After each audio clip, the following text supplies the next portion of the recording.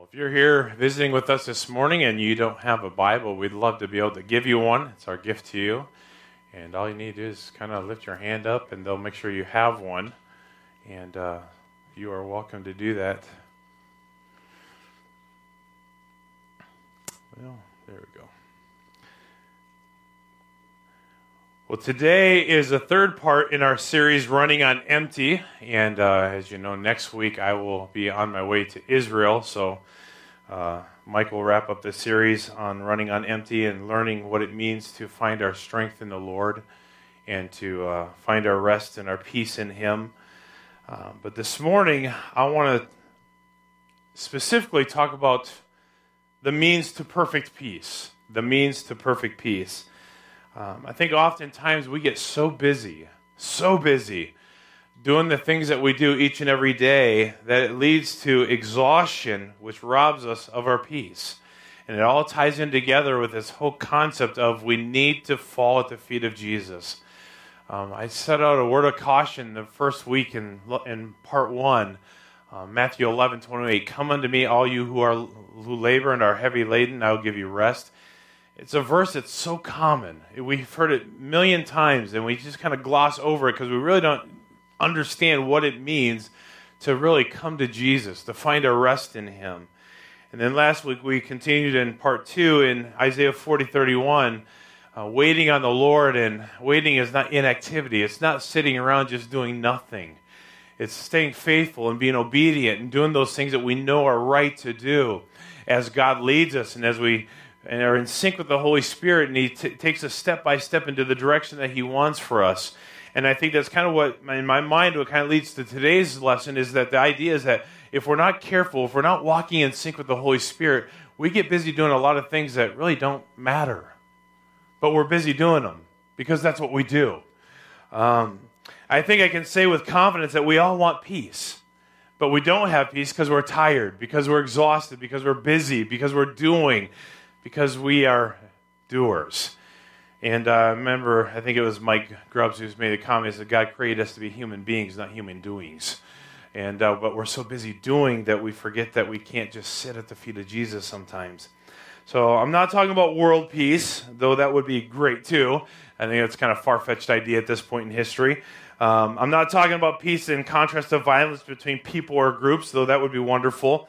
I'm talking about peace in contrast to struggle and difficulty. Because I think as long as we are alive, as long as we are human, we're going to face struggle, right? There are going to be difficulties. There's going to be times of temptation. There's going to be times of frustration. There's going to be chaos. You can't get around that. We live in a world that is filled with it. Both personally, corporately, as a world that we live in, we are going to struggle with it. What I'm referring to today is peace that comes because you are trusting in God, because you are purposefully positioning your mind on God, because you trust completely in Him and what He is doing in your life. Let me say it one more time because it's a mouthful, I know. The peace that I'm referring to today comes because you are trusting in God. Now here's the second part. Because you are purposefully positioning your mind on God, because you trust completely in Him and what He is doing in your life. And this thought process, this knowledge comes straight from the Scripture. But before we examine what the Word of God has to say about this type of peace, let me highlight a few reasons why I believe we don't experience this kind of peace. As we get started today, I'm certain that a few of you won't like what I have to say. I just kind of put that out there in front of you already, because you're going to say, Pastor, you're up in my business.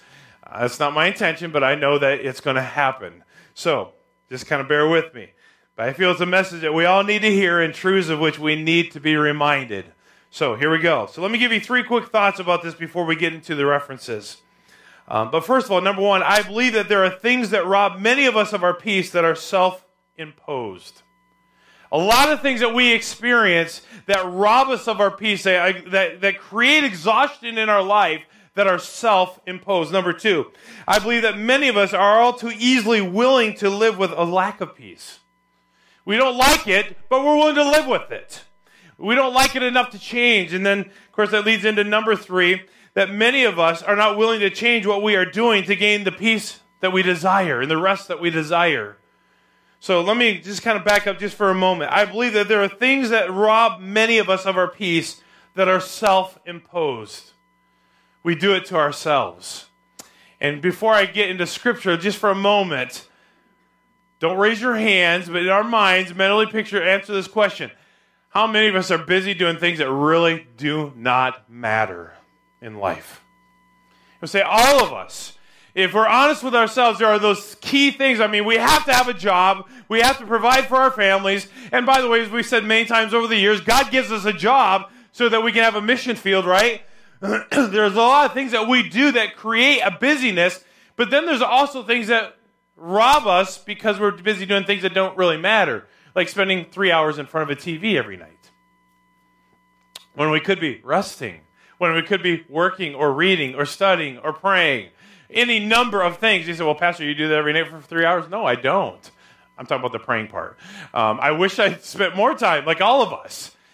But if we're not careful, we let things that don't matter get in the way of the things that do matter.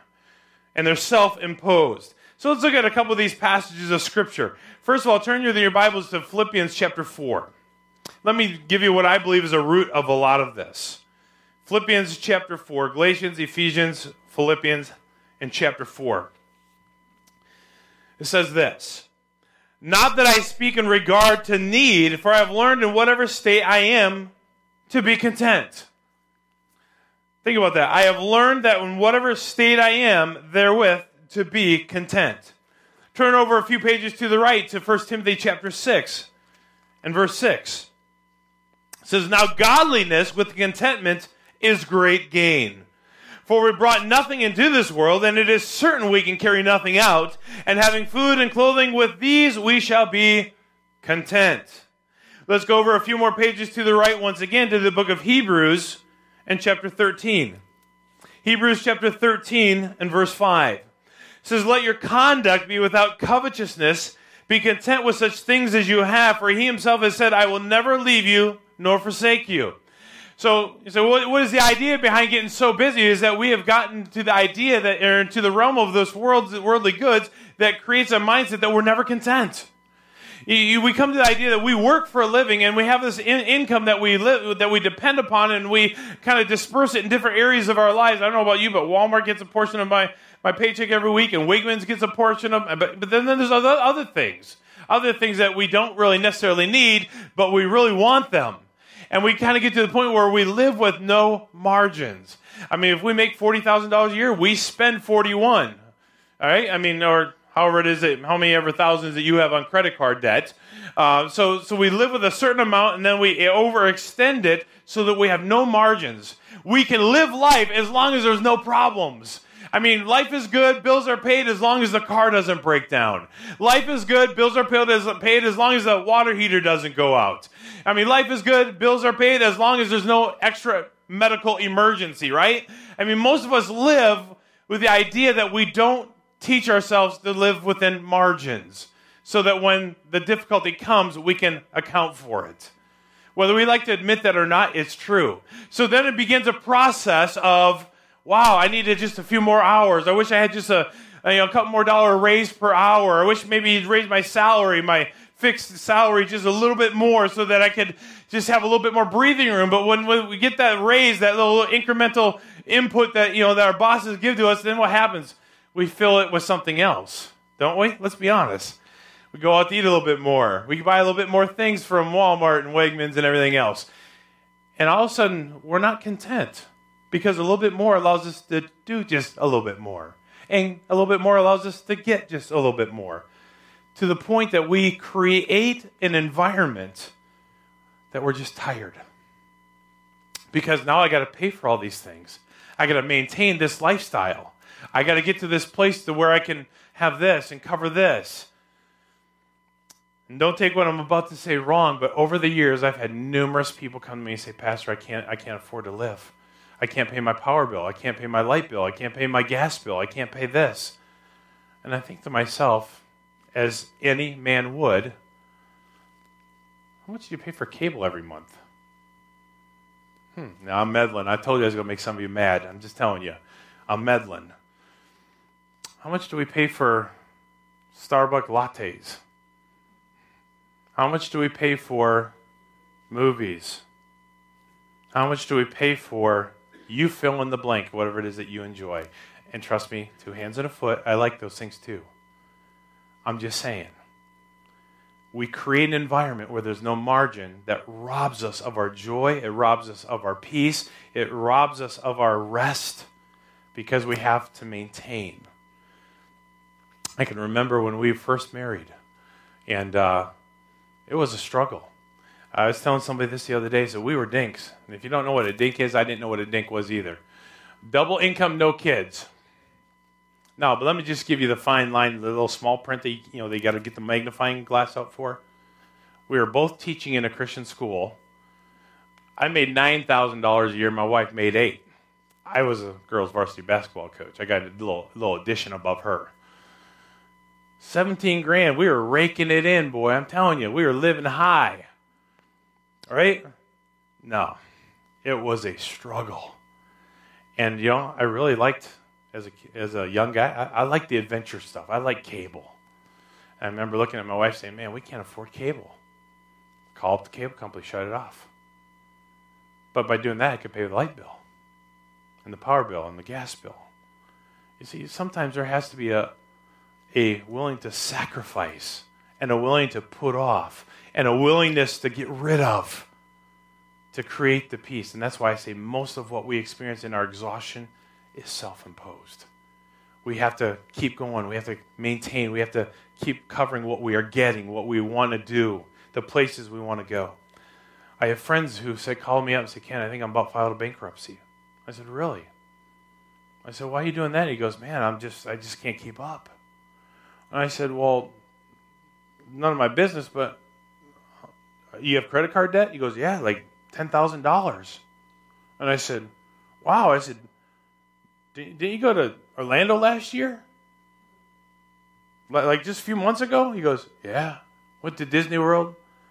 I said, what did that cost you? Like $7,000, $8,000? He goes, yeah, that's what's on my credit card. He goes, I can't keep up with it.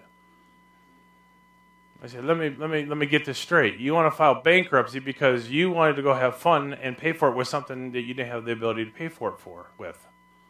And that's now going to be bankruptcy. I said, that was all self-imposed. That's not right. We create the struggle so often. I know I'm meddling. But we create the struggle that robs us of the very joy that we seek and the rest that we want. Because we're not content. We want just a little bit more, a little bit more, a little bit more. If I had just a little bit better this, a little bit more of that, we'd feel better. We'd feel more secure, more of this, more of that, wouldn't we? We convince ourselves of that. So many of us are not living with a mindset of contentment. We want more. Number two of being self-imposed is many of us are living a life of fear and anxiety. Take your Bibles and turn to the book of Matthew, chapter 6. I'm going to jump on this one just for a moment because some of you, I know, say, well, it's not me. That's not how I work. But okay, let's see what Scripture says. Matthew chapter 6 and verse 25. I want to read verses 25, 26, and 27. It says this. It says, therefore I say to you, do not worry about your life, what you will eat or what you will drink, nor about your body, what you will put on.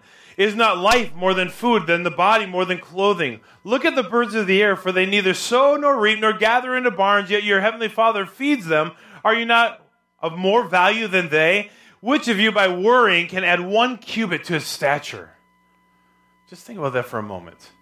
We worry. We go through life worrying about the what ifs, worrying about the, what might happen that probably will never happen, but we're convinced it will. And so, we might have a financial breakdown or a crisis, or we might, the house might catch on fire, and I'm going to need a big deductible, and I mean, the tire might go flat, and we worry and we worry and we worry. So we have to make sure that the bank account is just growing and growing and growing, and the only way to get it growing is I got to put in more time and work more hours and do more this and more that, and we live life out of worry. I'm not talking about being wise. It's wise to have some set aside. But it's not wise to be so consumed with it that it just robs me of my joy, robs me of my peace, robs me of my contentment. Turn back to the book of Psalm, chapter 55. Psalm chapter 55. I'm going to have you jump around a little bit this morning as we see what God's shared on my heart to share. Matthew chapter 55 and verse 22. It says, "Cast your burden on the Lord, and he shall sustain you. He shall never permit the righteous to be moved." Do we really believe that? See, if we really believe that and we're willing to cast every burden, every anxiety, every frustration, every concern on God, and knowing and having confidence that he'll take care of you, that's golden. But it takes trust. It takes faith. And he says very clearly, cast your burden on the Lord, and he shall sustain you. Do we believe that? Because if we really believe that, we won't be living life out of fear and anxiety. God's got this. He's got it. I don't have to worry about it. Or how about 1 Peter chapter 5, verse 7? Casting every care upon him, for he what? Cares for you. Do we believe that? See, if we truly believe that, we don't have to live life out of fear or anxiety. We live life as though we have to make everything work out for our own good. And in the pressures of making everything work out, we're just exhausted. Mentally, physically, emotionally, because we have so much to do, so much to worry about, that we just never rest in the Lord. We live life with a what-if mentality. We worry about what will most likely never happen. Turn your Bibles to Luke chapter 12 for a moment. Matthew, Mark, Luke chapter 12.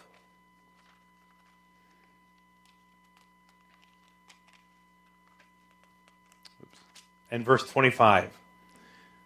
He says, "And which of you by worrying can add 1 cubit to his stature?" I mean, think about it. He says, all the worry in the world. All the worry. I mean, you might even be a professional worrier. I mean, you got this down. You know how it works. Not going to change a thing other than rob you of your joy, rob you of your peace, rob you of the contentment that God wants you to have. And Isaiah chapter 40, last week we looked at Isaiah 41, but in Isaiah chapter 41, verse 10, he says this, "Fear not, for I am with you. Be not dismayed, for I am your God. I will strengthen you. Yes, I will help you. I will uphold you with my righteous right hand." Fear not. What is it that you fear? What is the what if that you're facing? What is it that you just can't let go of that is robbing you of your joy? Because really it's self-imposed. I believe there's a third reason. Or secondly here, I believe that many of us are all too easily willing to live with the lack of peace. What do I mean by that? We don't like our circumstances, but we don't not like them enough to change. I think we as Americans are the most easily accepting people there is when it comes to being satisfied. We're just satisfied. Good is, you heard me say it many times, good is good enough. Okay is okay. I'm kind of happy with the way things are. I mean, we look around and we've had this cliche. I mean, it could be. I mean, look at so and so. It could be like them. I mean, it's a whole lot better than that. I mean, it could be worse. I mean, right? I mean, but we are so willing to accept good enough, even though we may not like it. We are so willing to accept okay because okay is just okay. I mean, I realize I'm not that, and I'm not that, and I'm not that and that, so I'm not up there, I'm not down there, I'm kind of in the middle. I'm okay. And we're willing to accept that, rather than pushing forward and learning and growing and moving and letting God do new things in and through us. We are willing to accept too easily the norms. And I think that's because many of us are not convinced that anything is ever going to change. We've lost hope. We've lost faith. We're willing to deal with the circumstances because I really don't think it's going to get any better. You know what that says? God's not able. It just says God's not able. It says I got to deal with it myself. It says I'm going to hold on to these burdens that I'm bearing. It means that I'm just going to like just hug it real hard because nothing else. I mean, I may not have much, but I got this burden. I'm going to hold on to it. That's what we treat it like. Rather than saying, God, I lay it at your feet. Say, is that a big deal? Yeah. Look at back in Deuteronomy. Turn to Deuteronomy chapter 8. Deuteronomy chapter 8 and verse 4 says this. It says, your garments did not wear out on you, nor did your foot swell these 40 years. You should know in your heart that as a man chastens his son, so the Lord God chastens you. Therefore you shall keep the commandments of the Lord God, to walk in his way. To really properly set this whole passage up, you have to remember what the children of Israel were going through. Remember? God looked down and he says, I know what you're going through. I've heard your screams by reason of your taskmasters. I know how they whip you. I know how they beat you. I know how they treat you. And after a while, they didn't like the hardship. So they cried out. God delivered them.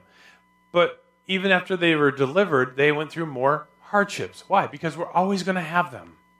It's what God uses in our lives to mold us, to shape us, to make us into who he wants us to be.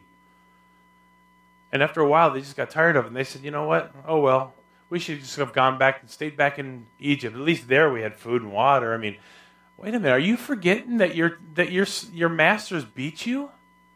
Are you forgetting that I took care of you?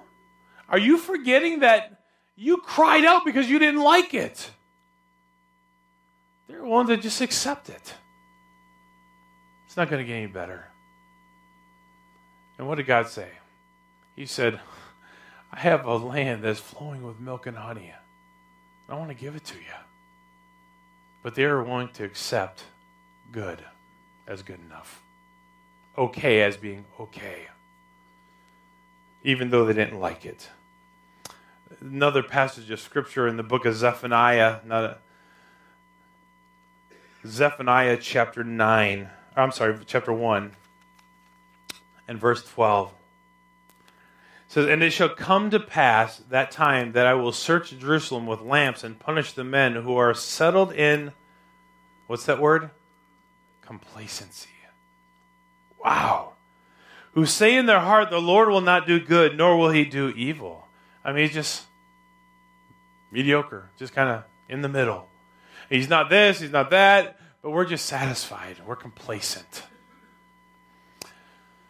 There's a Latin word that is tied in very tightly with the Greek word. It's called apatheo. It means it's the word for which we get the word apathy. You know what the word means, literally? Not convinced. People who are apathetic are people who are not convinced that anything else is going to change, that it's ever going to get better, that God is not able. It really stems out of a heart that does not trust God. It stems out of a heart of one who does not have faith that God is powerful enough to change the circumstances. And I don't know about you, but when you are worrying about all these things that are struggles and trials and difficulties and things that you would never choose, doesn't it just wear on you? It just wears on you. And after a while, it's just like, ugh, you're exhausted mentally, physically, spiritually even, because worry has taken the place of trust. And God says, and it shall come to pass at the time that I will search Jerusalem with lamps. He says, this is a dark place. And picture this, a darkness. And he says, I'm bringing light into it. Why? And punish the men who are settled in complacency. He says, don't settle. Don't settle. God is able. Luke chapter 12 and verse 19.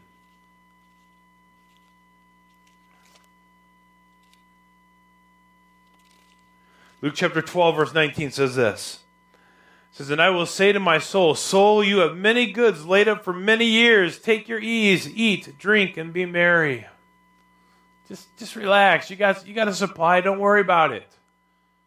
That's the flesh speaking. That's not the spirit. What does it say? You keep trusting. You keep working. Don't settle back and do nothing. You know what does my heart good is when I see someone who's up in years, late 70s, into their 80s, sometimes even into their 90s, still active, still serving, still taking steps, still moving forward. That's awesome. I love that. What does that say? It says, I'm not giving up. I might slow down a little bit, but I'm not stopping. Still want to see God do some things. I still want to trust God to work in and through me. Someone said to me last week, thank you for thinking of things that I can do at my age. There's something all of us can do if we're willing.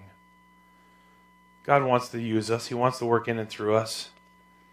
I don't know about you, but those are things that God does in our lives if we're willing to let him use us. Then number 3, I believe that many of us are not willing to change what we are doing to gain the peace we desire. Why? Sometimes we're just secure where we're at. I have no peace. I have no rest. I'm exhausted mentally, physically, spiritually, but at least I know my circumstances. I've met a couple people who've been in abusive relationships, been in their homes. I've stepped in between a man wanting to hit a woman, and I said, you need to get out of here. And they don't leave. Because there's the worry of the unknown. At least here I got food.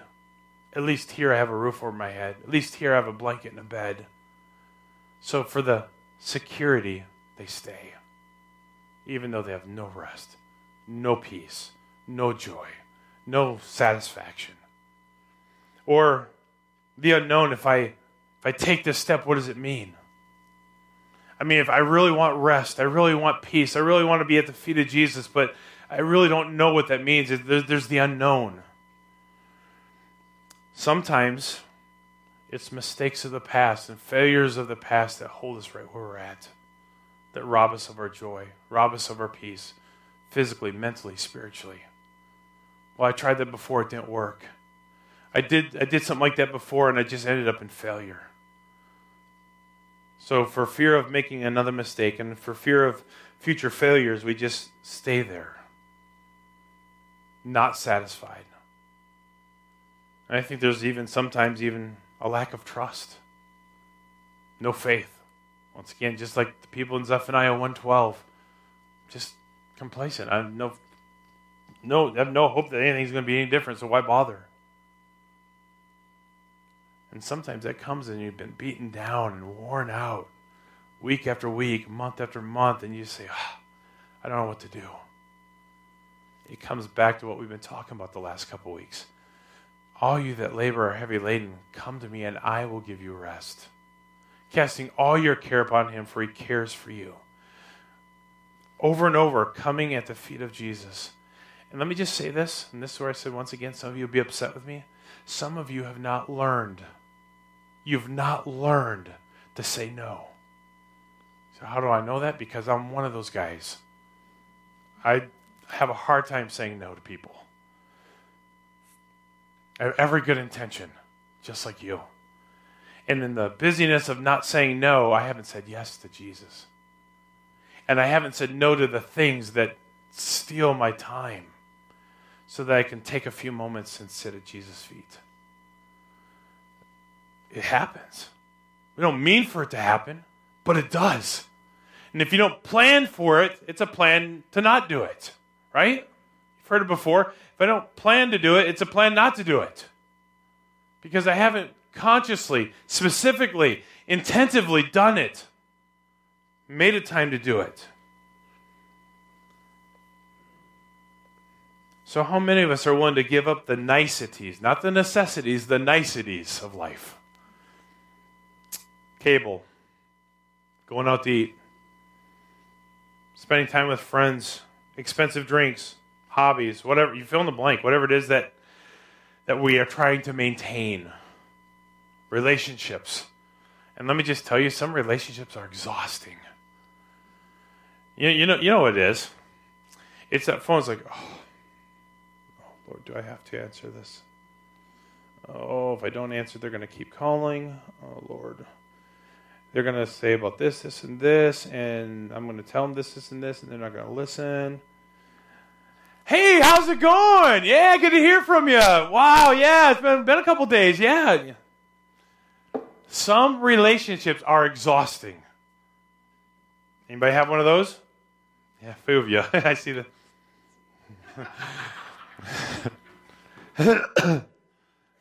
It's so true, though, isn't it? Have we ever learned to say no to what we know is not healthy? To know what is better for us. I want to leave you with 3 verses. The first one is Isaiah chapter 26. If you would turn there. Isaiah chapter 26. You know the verse. It's a familiar verse. Matt's probably already got it up there. There we go. Title of the message this morning in this series of Running on Empty is The Means to Perfect Peace. He says this: you will keep him in perfect peace, whose mind is stayed on you because he trusts in you. Let me rephrase that. Ken Todd paraphrase.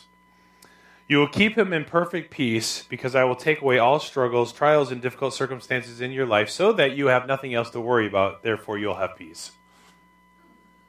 Is that what it says? No. Folks, you're not going to get away from the struggles of life. You're not going to get away from those things that can have a potential to bring you down. That's what God uses. If God didn't want you to go through them, you wouldn't go through them. He allows them for a reason, for a purpose, so that you'll learn, so that you'll grow, so that you'll learn to trust. So what he says is you will keep him in perfect peace whose mind is stayed on him because he trusts in you. So I said in the definition this morning, the peace that I'm referring to comes because you are trusting in God, because you are purposefully positioning your mind on God. Let me say that again. Purposefully positioning. You are making a conscious effort to put your mind on God. You are saying no to some things so that you can say yes to God. You are saying no to going some places so that you can spend time with God. You are saying no to some people so that you can spend time in the Word and prayer. You are saying no to circumstances so that you can draw close to Him. That's why I'm saying we hear these things and it's so easy just to gloss over them and pretend like, oh yeah, I got that, no worries. And we really haven't experienced the benefit of being with God. Purposefully positioning your mind on God because you trust Him completely and what He is doing in your life. So He said, you will keep him in perfect peace whose mind is stayed on you because he trusts in you. Turn back to Philippians over in the New Testament here. Philippians 4. This is the second one I want to leave you with. Philippians chapter 4. Galatians, Ephesians, Philippians. By the way, I'm just saying that for myself. Philippians 4, verse 6. Be anxious for the big stuff. Right? Be anxious for the big stuff because God understands the big stuff really gets you. Be anxious for nothing.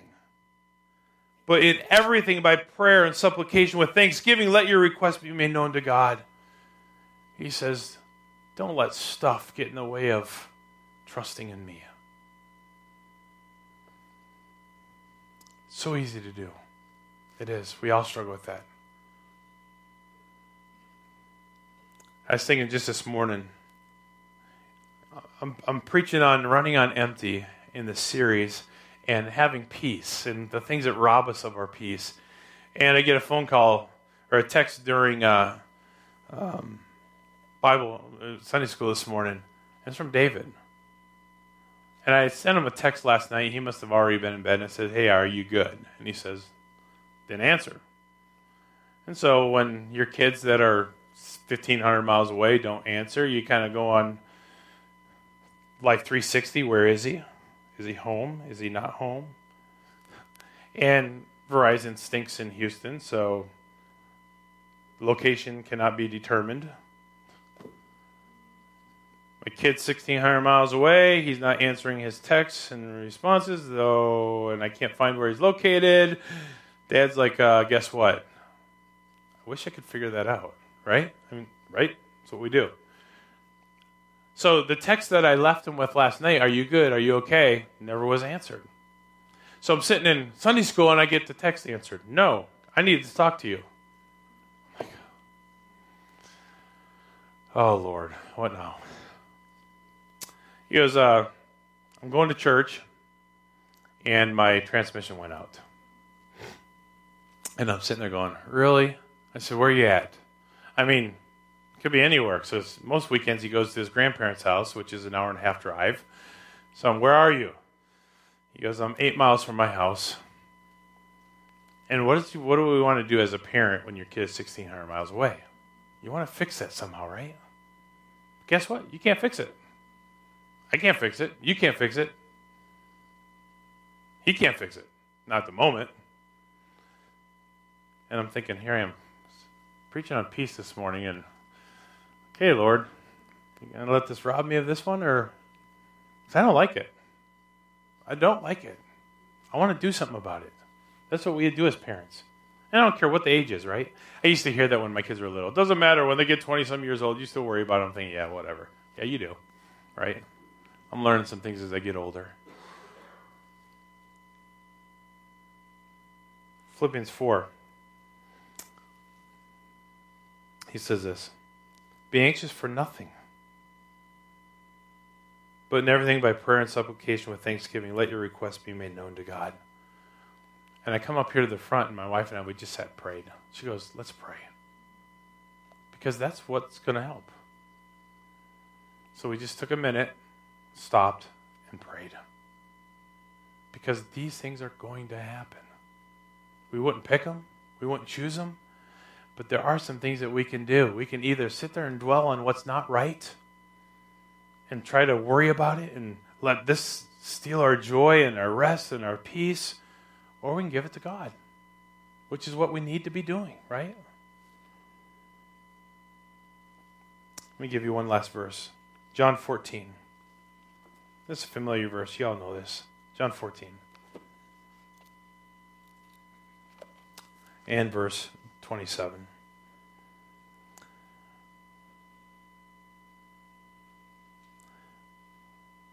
He says, peace I leave with you. My peace I give to you. Not as the world gives do I give to you. Let not your heart be troubled, neither let it be afraid. You want peace? You want joy? You want contentment? You want rest? It's only going to be found by getting at the feet of Jesus. That's it. There's no other way of doing it. There's no other way of getting it. How many actors have committed suicide this year, in the last 2 years? I mean, a ton. Last 3-4 years, a ton of famous people have killed themselves. And I think to myself, man, you got an unlimited supply of dough, man. I mean, think about it. You got millions and millions and millions. Can go anywhere you want, do whatever you want, as often as you want, with whoever you want, foot the bill. Everything's covered, but still no peace.